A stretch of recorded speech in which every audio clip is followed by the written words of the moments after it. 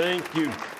Thank you very much and welcome. I'm Father Mitch Packwell and welcome to EWTN Live, where we bring you guests from around the world. Tonight, we'll talk about a Washington reporter who covered things throughout the world, and she used her journalism skills to reignite her Catholic faith. Our guest is a Catholic journalist who covered presidents, dictators, actors, artists, and even a saint. As the first female news correspondent for ABC TV in Washington, D.C. back in the 1960s. She would describe herself as having been only a cultural Catholic at that time in her career, but later her Catholic faith was reignited and deepened, creating new opportunities for service to the church. Here to tell us more about how her faith has affected her media career, please welcome the author of a book called From the White House to the White Cross, Mrs. Peggy Stanton. Miss Peggy, thank you. So nice to be with you, Father. Thank you very much. It's nice to have you with us. Thank you for writing your book. You know, one of the first things that I want to address, you were, as a young woman, were sort of floundering, looking around for what you wanted to do until you discovered what? Yeah, well, when I was at Marquette University and I was a junior in college. Which, by the way, is where your father was a professor. He was. He was chairman of the marketing department there. I never did, you know, I'm always, look back and I'm sad I never sat in on a class of his. Yeah. But I probably would have gotten a D. But when I was in college, I knew what I wanted a career to encompass. I wanted it to have, I loved history, so I wanted history. I loved writing, I loved people, I loved adventure, and I wanted to make a difference. So I wanted it to have purpose. But I didn't know, you know, what career would encompass all those qualities. And so one night, I was watching the news and on NBC, and a woman named Nancy Dickerson was out in the field interviewing. She was a news correspondent. I said, that's it. That's exactly what I want to do. I want to be a network news correspondent. And from that moment on, that was in my sights. I never swerved from that. Okay, well, even getting into the career, you know, your story is interesting that you had a couple of choices, and one, you started off in the news media working as kind of a gopher in the office, right? Well, because women, and believe it or not, in those days, because now I think women have practically taken over television news, but there were no women. And I remember a man saying, you know, there are only about 12 women in the United States who are doing news. So the word was, get your foot in the door any way you possibly can. Right. So I had two job choices. One was I could sit in the wings and wait for a woman named Esther Von Houten to finally give up her hour-and-a-half feature show she did on WTMJ radio, which sounded closer to what I wanted to do, being on the air, or I could take a job really as basically a gopher. I wrote the news scripts for the men. I was the only woman in the newsroom. And someone said to me, well, what do you really want to do? And I said, I want to cover news. And they said, well, then get your foot in the door. So I took the lower job, and because of a happenstance, there weren't any men to cover a story when a murder happened. This is in Milwaukee, Wisconsin, and you know, the murder. If it bleeds, it leads, is the story. So murder was always a big story. and especially if it happened in the morning, which it did. And there were no newsmen. They were all out on other stories. And so, but there was a cameraman. So I said, let's go. So I took the cameraman and we went down, and I had never interviewed anybody before, but I just interviewed everybody I could. Well, one of the comments, you interviewed everybody except the bar stool. That's right. The guys really gave me a hard time, but it got on the newscast, and from that really started me being on the air. Well, one of the other areas that you went into, and this is something that at the beginning of the book, I was thinking, I'm wondering about this, because you interviewed a lot of actors. You were covering the making of movies. No, only one. I was covering news, but 20th Century Fox, through a big kind of road show, a big what they call junket. Yeah. For news people, most of whom were covering entertainment. I wasn't, but I was the woman in the newsroom, and they had the opportunity to send somebody over to watch the making of The Sound of Music, The Agony and the Ecstasy, and The Magnificent Men and Their Flying Machines. So that was Salzburg, Austria, that was Rome, Italy, and London, England. I mean, it was my first trip to Europe. But I didn't know, my mother thought movies were, made in hell. So I didn't see. I she didn't might not be that far off. Right, and they are now. Yeah, right. But so I didn't really go to many movies. I never read movie magazines. So I was really out of my element. But I wound up making a half-hour documentary on it, and it got an award, oddly enough. Yeah. And you also, as you covered news back in Washington, you came in contact with, various folks at the White House and a variety of political figures. Right. Well, I spent 2 years at the CBS affiliate, WISN-TV in Milwaukee, and then, the job was really good, a good job, and you really, the rule was you were not supposed to leave a good job to look for other jobs. Mm-hmm. You were much more attractive to an employer job than jobless. But after 2 years, because it was a good job and I was in a good position, I thought, if I don't, but I still wasn't doing what I wanted to do, which was covering national, international news. And I thought, I'm going to get so comfortable that I won't ever go. And I'll just I'll never reach the ambition I had. So I quit the job, this really good job, and to everyone's shock and dismay, and I hopped in my little red Volkswagen and drove to Washington and started looking for jobs there. And but ABC, NBC, and CBS were not waiting for me on the mall. Mm-hmm. Yes. So I wound up for a while being promotion manager for National Dry Cleaning Association. I mean, it couldn't have been farther away from the news.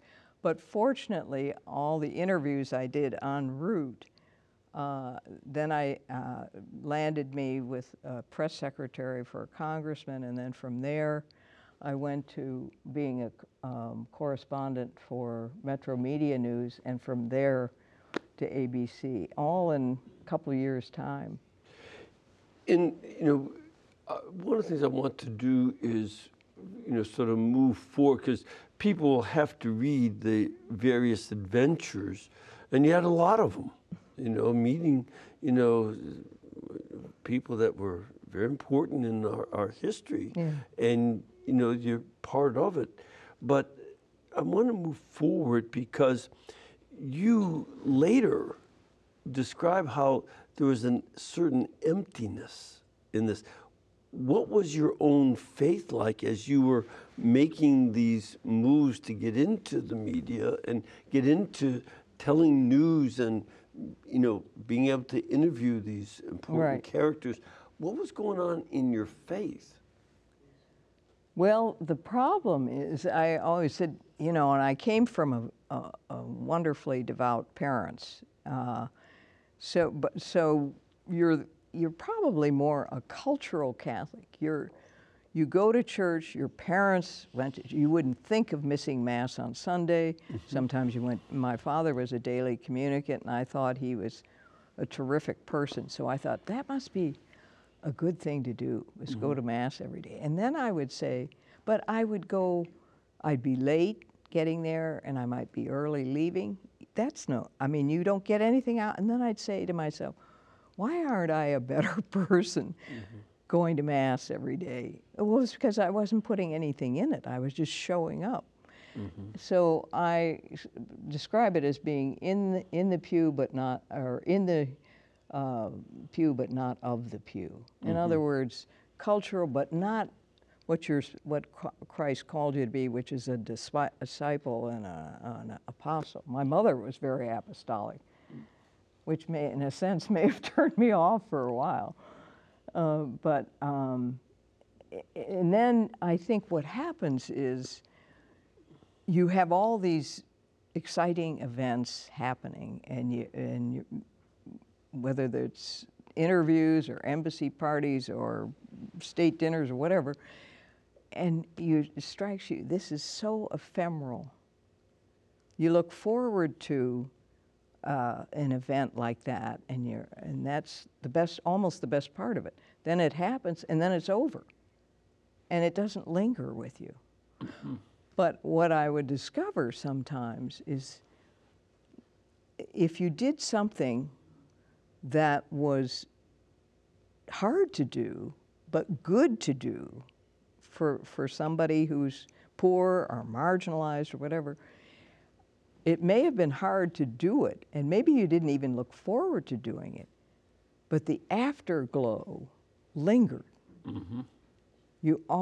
I always noticed that you always felt so much better after you did something that was the good thing to do. It's an interesting process of discernment that you were attentive to what brought you, like excitement and all, but faded quickly, versus what seemed off-putting, but ended up bringing more interior peace. Saint Ignatius Loyola had experienced a very similar thing when he would think about being a soldier and a knight. He would be excited, but it left him flat. While thinking about serving Christ with the saints was something that was a quieter experience, but more lasting peace. It sounds like you were going through a similar process. And but also I found, of course, what the real awakening I had, as so many people do on pilgrimage. I had never been on a pilgrimage, didn't have any desire to go on a pilgrimage. Went, as I tell in the book, because my daughter had heard about all these miracles in Medjugorje, some of which I had told her just to bolster her faith, with no idea of wanting to go there. And when she said, well, Mom, why don't we go? I said, go? That's a communist country. Why do we want? She said, well, Mom, we've been every place else. Why would we not go? So when we went, and that's where the real conversion took place in me. But what I discovered was following Christ brought more, this surprises people when I say it, brought me more adventure, took me more places I never thought I would go. I never wanted to be a war correspondent, which is what I ended up being during the Balkan War. But I mean, you never know. Nobody would know this more than you. Yeah. When you start to follow Christ, you never know where He's going to take you, even hour to hour sometime, right? Yes, that is certainly true. And it's something that I have observed, over my years as a priest, that the sinners are pretty much the same. They're not that creative. You know, it's pretty much the same sins, and you know, and we try to help people when they confess to learn to deal with improving. But saints, they are really creative, and they do get into all kinds of adventures. And the less they focus on themselves in the adventure, the bigger the adventure ends up becoming. Yeah. Yeah. Yeah. So you went on pilgrimage to, well, then it was Yugoslavia, I take it. Yeah, it was still a communist country. I remember when we climbed up Mount Križevec, which had the Stations of the Cross, these helicopters were going over. I didn't realize it at the time. They were the communists. Yeah. Were observing the pilgrims, and I mean the communists treated. There's a book that came out recently with the visionary. Treated them terribly.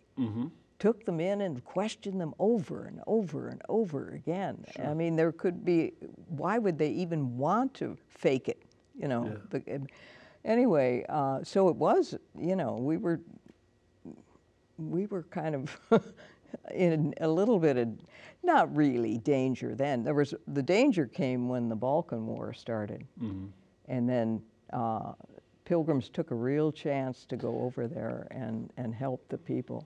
But this, I'd like just to, because you did have some pretty important adventures while you were there during the Balkan War, but one of the points is that this is where you began to find, you know, a deepening of your faith. That you're not just taking up space in a pew, but you are experiencing Christ and the Blessed Mother and growing in your faith more. Yeah, and I had never, going to Medjugorje, I had never seen. I mean, I was living in Washington, D.C. I never saw anybody going down the street saying their rosary. You know, I mean, in Washington, D.C., huh? Never saw that. Huh. Never saw. What a surprise! Amazing. Yeah, what a surprise! Yeah, but I'd see people in Medjugorje walking along, men walking along saying their rosary while they're doing, you know, with their sheep behind them, and you'd see people at 3 a.m. in the morning walking up to Mount Križevec. I mean, there were stunning sights I just was not used to in Washington. But I'll tell you what really did it, Father. I don't know if I can, it's hard to describe this because it was sequential, and you almost have to read the book to understand it, but I'll try and telescope it a little bit. What really made a difference was I was really being, after having been reluctant to go, as I got there and being so impressed by the people and what they were living in and so forth, and seeing the conversions happen, I was beginning to really think maybe this is really real. And so I was in church, and it's like a voice in my head saying, I hate Medjugorje. Wow, where's that coming from? And I thought, well, maybe that's from the Holy Spirit telling me this is not real. And so I kind of went along with it. And then all of a sudden, that voice said, and I hate God. And then I realized immediately who it was coming from. Yeah, certainly not the Holy Spirit. No, it was not. And then I thought, you know, that is, it was like the serpent and the Savior were going toe-to-toe on the battlefield of my soul.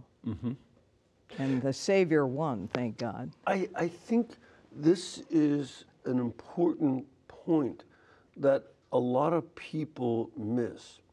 There's, St. Paul describes this, that we're not fighting against flesh and blood, right, but against the powers and the principalities of this present darkness. And the forces of evil really want to destroy our souls. They really fight to win us over to doing evil. And some folks say, well, this is what's going on inside me, so it's okay. This is my truth. This is my reality. Yeah, right. And they want to follow that. Yeah. Instead of engage in the spiritual battle with hope and presumption that God should win your soul, not Satan. Right. It's a real battle to recognize whose voice is speaking to you. And that was a terrific education to me. And the funny thing is, and they call it in Medjugorje the tear thing. I mean, tears were, here I am in church, tears streaming down my face, and I can't control it. I can't control, it took the longest before I could, I never did really get control of it until this young woman walked up to me. And all she said was, "How are you?" And I said, you know, and I'm so embarrassed by this. And I said, "Oh, fine, fine." And she walks away. But then, as she walks away, I realized it stopped. The tears have completely stopped. Why, I don't know. But they call it. They say there are two kinds of. Who was it? Was it Thomas Aquinas or St. Augustine? There are two kinds of baptism, baptism of water and then baptism of tears of repentance. So I thought, wow, I must have had a mother load of sins because those tears were really coming down. But many, many people who go to Medjugorje experience that. You know, St. Ignatius also had a gift of tears, that when he would celebrate Mass especially, that he just would weep uncontrollably. Really?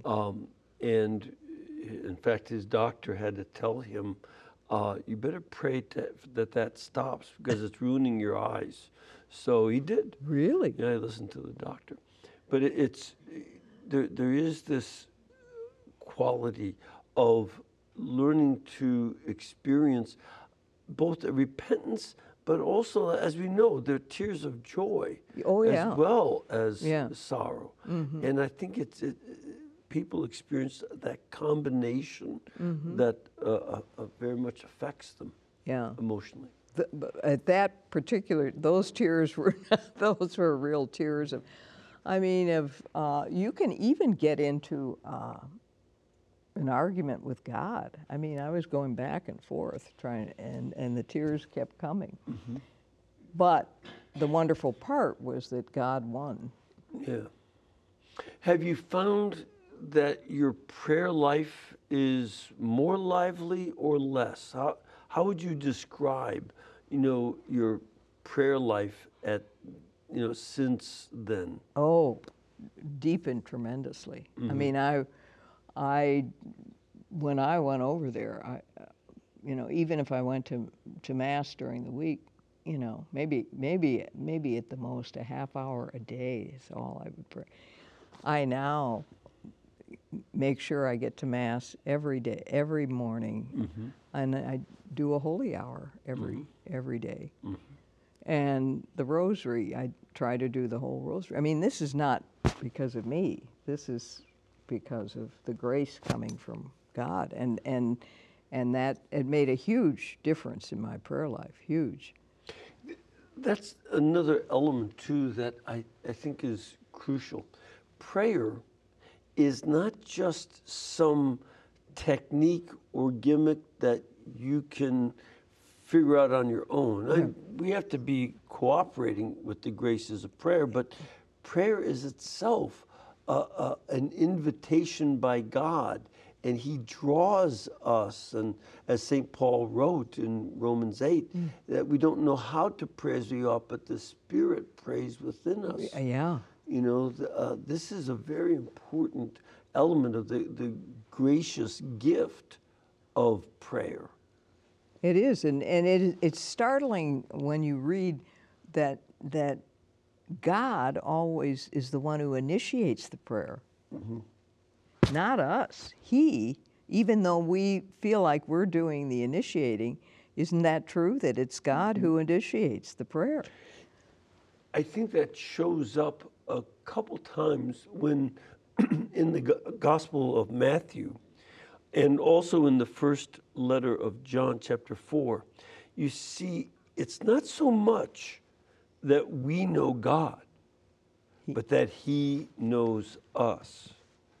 That, I think, is what is going on in the gift of prayer, that He comes to know us. And if we don't let Him know us, He might say, like He did to the 5 foolish virgins in Matthew 25, "Go away, I never knew you." You don't want to hear that from Jesus. You "I know never what knew it you." was, I think, is a terrific prayer is, are you familiar with the Surrender Novena? No.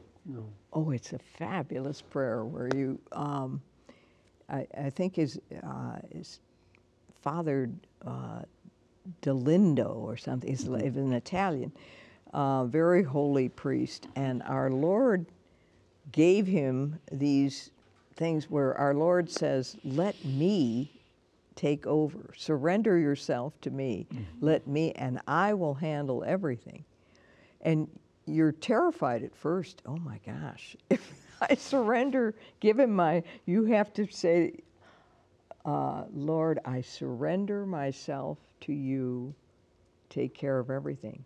The first time I ever said that, I was terrified. I thought, "Oh my Lord, what's He going to do?" Yeah, I know. I know, He doesn't always give you ice cream and cookies. Well, neither did my mother.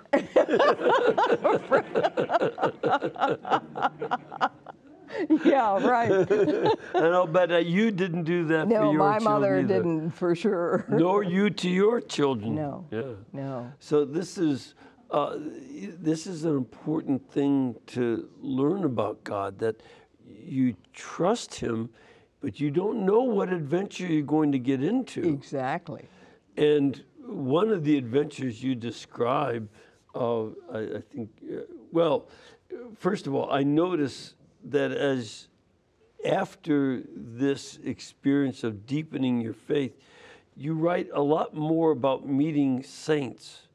Yeah.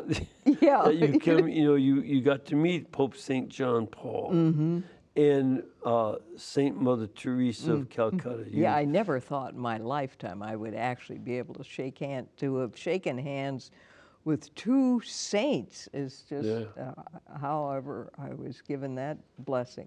Yeah. I didn't deserve it, but it was. Because one of the fine descriptions in your chapter on a thing called A Short Lady is when Mother Teresa spoke at the prayer breakfast in Washington. Tell a little bit about that. Oh, that was probably of all the speeches that I've covered, that was dynamite, absolute dynamite.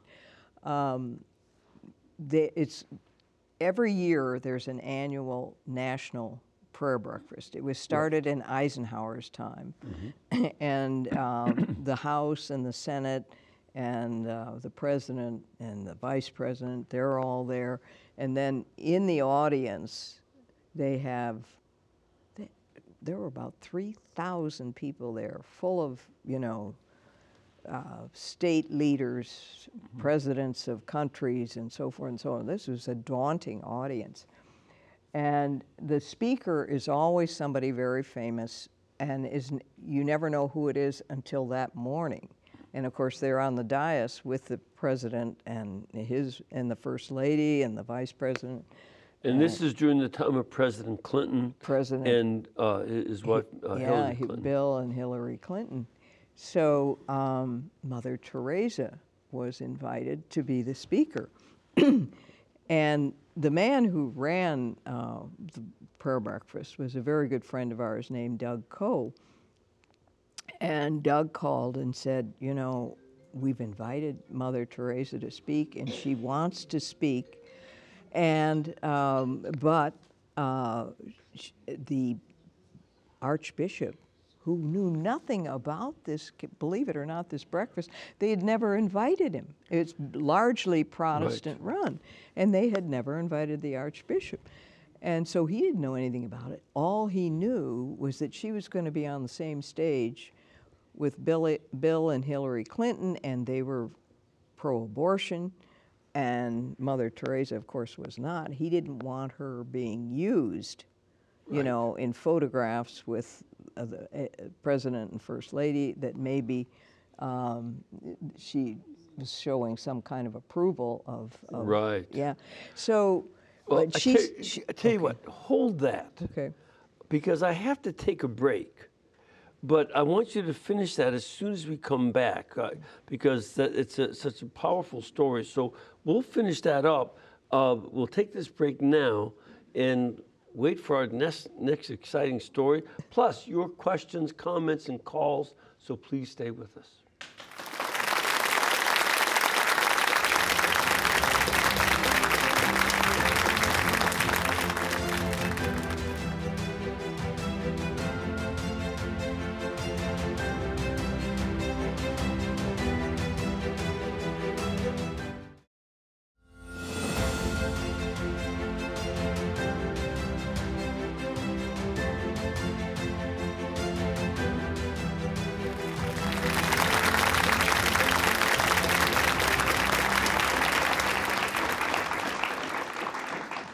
All right, welcome back. Now, want to encourage you to come to our 2023 EWTN Family Celebration.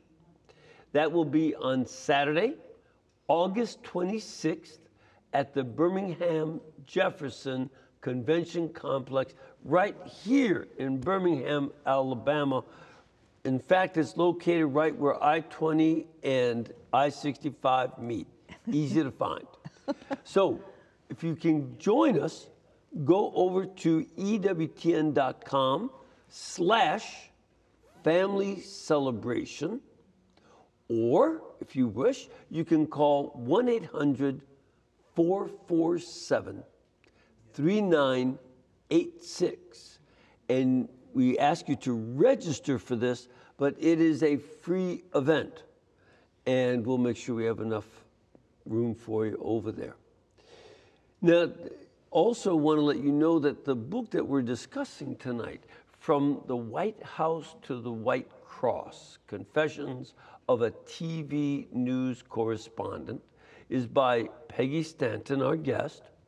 And the book is available at EWTNRC.com, where it is item number 5696.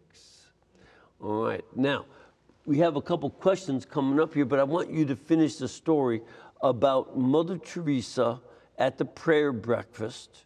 The Archbishop is concerned that she might be used, but what happens? So Doug tries to marshal people to speak to the Archbishop. Well, fortunately, the Archbishop had been a bishop in Cleveland, and my husband's congressional district butted up against Cleveland. So he knew Archbishop Hickey when he was Bishop of Cleveland, and the bishop knew Bill and trusted him. And he said to me at the breakfast, he said, I got a lot of letters from, I think even Senator Kennedy and so forth, trying to persuade him to change his mind. He said, but when Bill came to me, that's when I began to think about it. So they were very careful that Mother Teresa was only supposed to appear on the dais, not until she spoke, actually. So she didn't sit up there. No, they didn't want her dais, yeah. sit. No, she did after she spoke, but up until that time, no. It was a surprise outcome, this tiny little nun. But she was very courageous because she said some things that most people could agree with, love and God is love and so forth and so on. But then she said, the greatest destroyer of peace in the world is abortion. And of course, Bill and Hillary Clinton are sitting right there. And there was a tremendous burst of applause and the only people who weren't applauding. I remember that. Yeah. And then she said a statement that is so prescient today. It makes such I think it resonates even more today than it did then, because now we are faced with killings in banks and schools and theaters and, Sure. walking down the street. There's violence everywhere. And she said something. She said, if the mother can kill the baby in her womb, what is it for you and I to kill one another? Yeah. No, there's a profound reality to that. Yeah. And that brought another burst of applause. But the wonderful thing about this is later, apparently, she talked with Hillary Clinton. And she said they were building a home in Northwest Washington for women in crisis, women who were single and were pregnant and going to have the baby. And she wanted Hillary to help her. And Hillary did. See? And 2 years later, when the home was finished, there was a wonderful picture in the Washington Post. Hillary Clinton is at the podium, and she is laughing. I don't know what she said, obviously said something very amusing, and seated right next to her are Mother Teresa with several of her nuns, and they're all laughing. Nice. And I thought, you know, she never, ever hesitated to say what was right and what was wrong, but she still was able to get along with people who disagreed with her, even mightily. And when she died, Hillary Clinton, to her credit, took the Air Force One, and including Doug Coe, and flew over to Mother Teresa's funeral. Yeah. That's an important thing for all of us with all the tension that we have today. But one of the things we need to do is get to some of the questions we have. I'm going to start off with Mike in Pennsylvania. Mike, what can we do for you? Good evening, Father Mitch and Ms. Stanton. I thank you for taking my question. What my question is, from Ms. Stanton, can a Catholic Christian sincerely live their faith working in today's news media without seriously compromising it? Was the media, especially on the national level like ABC, more unbiased toward the Christian faith in the 60s and the 70s, unlike the 21st century media, or particularly with the overturning of Roe versus Wade, where the media appears to favor the pro-choice perspective? And that's my question for you. Thank you. Thank you. I think it is more so today, but More so. I'm Biased? Yeah, I'm saddened because I'm proud of my profession, news media, but I'm saddened that we have been so wrong on abortion, because we're supposed to be an organization, and we're supposed to be people who care about the poor and the vulnerable. And who's more vulnerable than the child in the womb who can't fight back when the doctor comes after him with scissors? It's so alien to what we're supposed to be as journalists. And when, was it 50, 100 years from now, there will be a full realization in civilization how wrong this has been, that 60-some million children have been lost. And I will be sad that my news media was on the wrong side of the issue.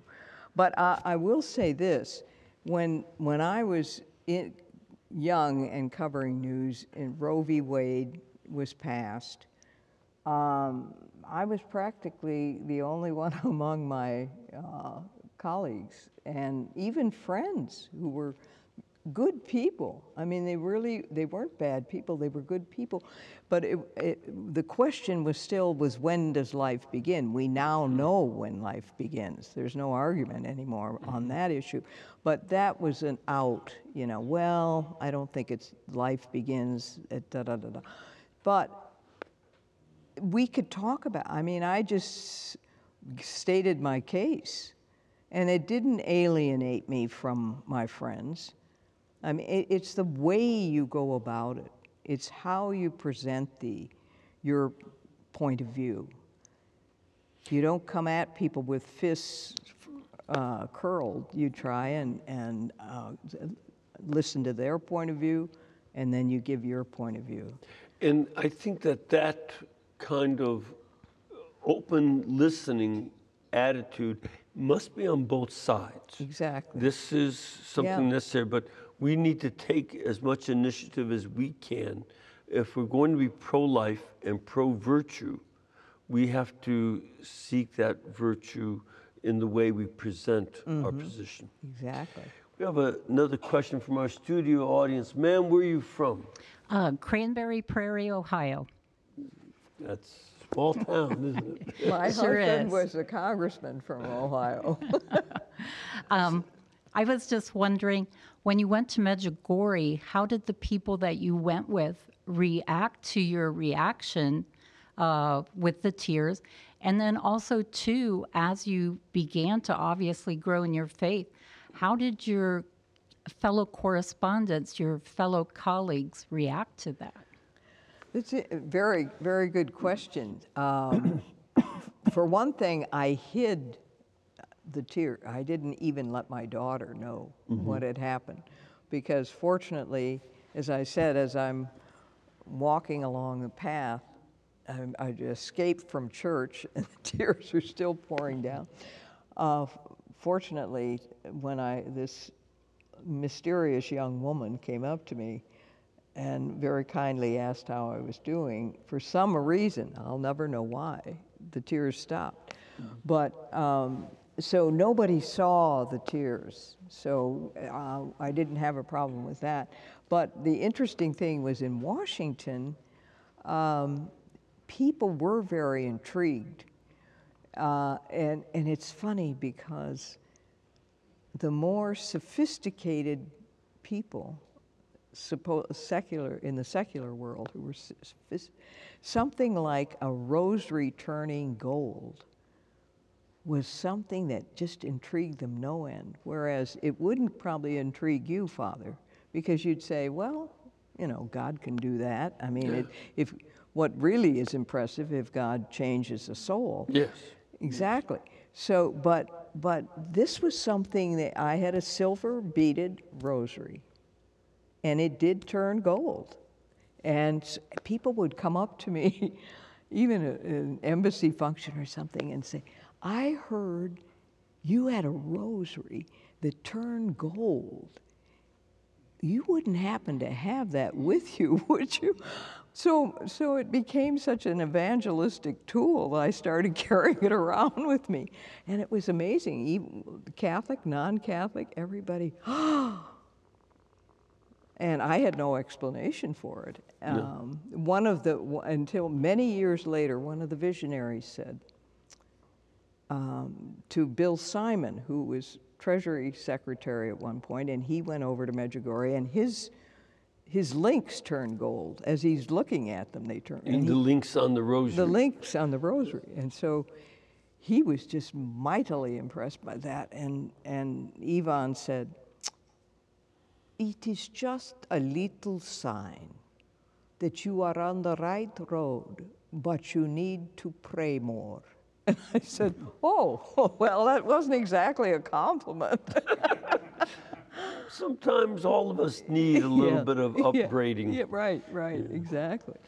We have another caller. We have Debbie in Michigan. Debbie, what can we do for you tonight? Hello, Father Pacwa. Thank you for taking my call. Sure. I am just wanting to let Miss Stanton know that I did read her book, and it was wonderful. Thank you. I received it from my daughter, who is friends and works for Mrs. Thurber, Helena Thurber, who I heard I is know a Helena, yes. acquaintance of her, right? And she had the book, gave it to my daughter because she knows that I like reading religious books, and it was wonderful. Thank And you. I was wondering, what would you think? I've never been to Medjugorje. Do you know if it would be safe to go there at this time? I mean, I don't know. I don't know if you're still making trips there or pilgrimages there. It's probably the safest time, a lot safer than when we went When during you the were Balkan there? War. No, it's very safe to go. Okay. Yes, I was just wondering that. I read your book a while back, and I'd love to hear you talk about this with the rosary. I had totally forgot about that. My daughter is actually over here right now. We were just talking about the book. Did you read it, Maria? No, she didn't read it. But it's a great Well, book. why And your not? life is interesting. We couldn't see it Your over the life is phone so anyway.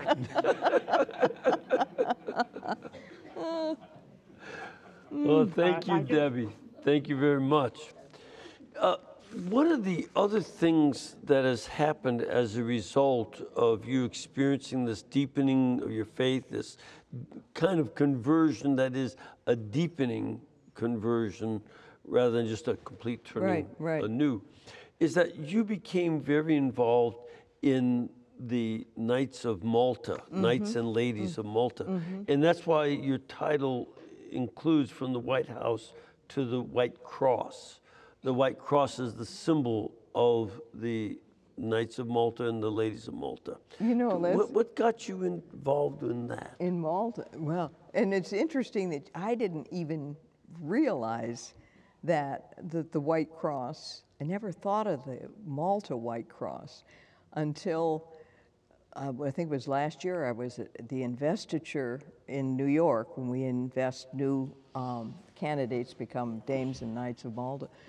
And for the first time, we all heard this hymn about the White Cross.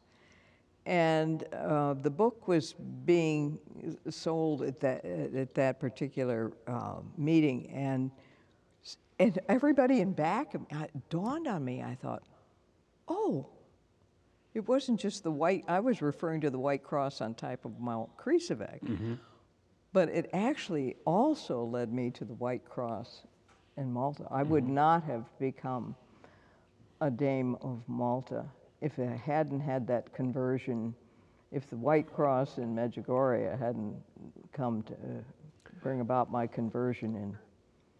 And one of the aspects of the Knights and Dames of Malta is that they are oriented towards service, especially originally for the pilgrims Right. In Jerusalem, but also for other caring for the poor and the sick. Yeah, our charism is actually we're the oldest lay religious order in the church. Almost it goes back almost 1,000 years. Started in Jerusalem by Blessed Gerard, but we have the charism, care of the sick and the poor, defense of the faith, and world peace are the three. But I think Malta is most known for its service to the poor. And for instance, one of the best things we do is we go to Lourdes. Every year we charter a plane and we take sick people, or malades, we use the French term for sick people called malades. We usually take about maybe 54, and we have a lot of medical people there too, and we take them to everything, to all the services they want to go to, and all the baths and so forth and so on. And it's a wonderful, wonderful experience. It just touches so many elements of your soul, and to see, I think one of the thrills for me is to see the malades. Here are some people very ill with cancer, or we've had ALS, the Lou Gehrig's yeah. disease and everything. And they're going on a long journey. They're going with people they don't know, they've never met before. They're going to a place they've never been. They don't feel well. So in the airport, you notice the, kind of anxiety, natural anxiety they would have. What's going to happen to me over there making this long trip? But when they come home, they are glowing. Now they have a hope, of course, of that will I be healed physically. But they always say, I came, like one video I made about a man, and he does most of the narrating, how he came with MS, and he really was expecting a physical cure. And how do I act, and what do I do when this happens? And of course it didn't happen. And he said, but that wasn't it at all. I learned that wasn't it at all. It was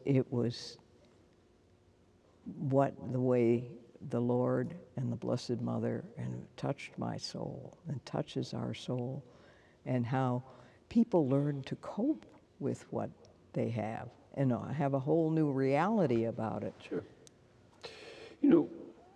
I think one of the important elements, we've just got a couple of minutes left, but one of the important elements of your book is that you took on a career with great adventure. You were a decent person, or, most folks would say a good person who's moving forward, blazing a new way, a woman pioneer in this industry of news broadcast and reporting, and doing fine by all standards. And yet you came up against the hollowness of the merely human and the worldly. Mm-hmm.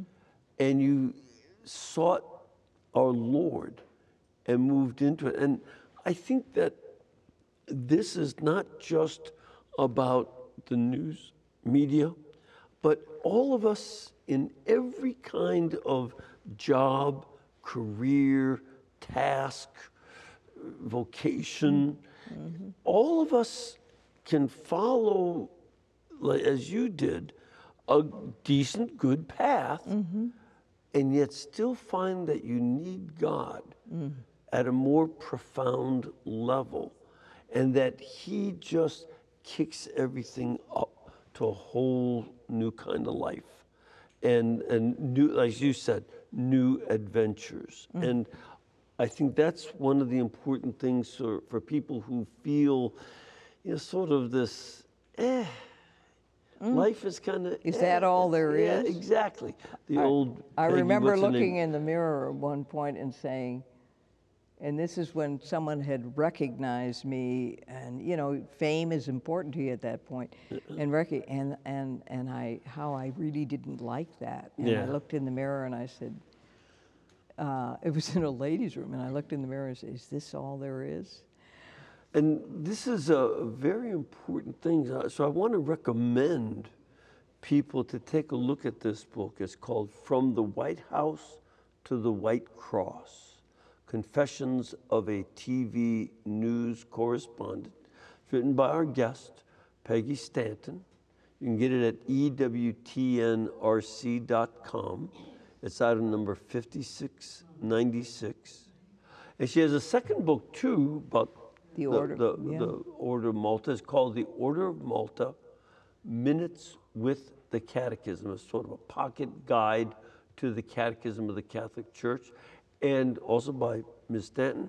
And it's item number 5931, available through EWTNRC.com. I'm afraid we have just about run out of time. Thank you for being with us. Thank you for writing your books. Thank you for inviting me. It's been delightful to be here, Father. And may the Lord bless you and all of our viewers, the Father, the Son, and the Holy Spirit. Amen. And we can bring Peggy Stanton, and all of our other guests and programs and specials, only because the network is brought to you by you. So please remember to keep us in between your gas bill, your electric bill, and your cable bill, and we'll be able to pay all of our bills too. God bless you all, and to you dads, have a great Father's Day. Thank you.